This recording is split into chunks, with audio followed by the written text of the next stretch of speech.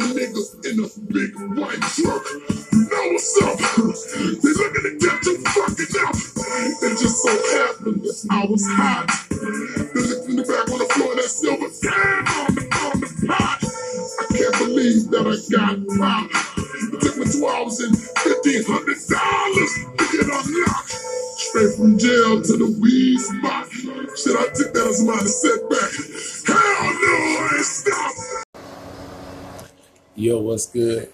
This your boy Duke O'Brasky on the podcast this morning, playing Black Ops. You know, you want to talk about anything when you come on here. Where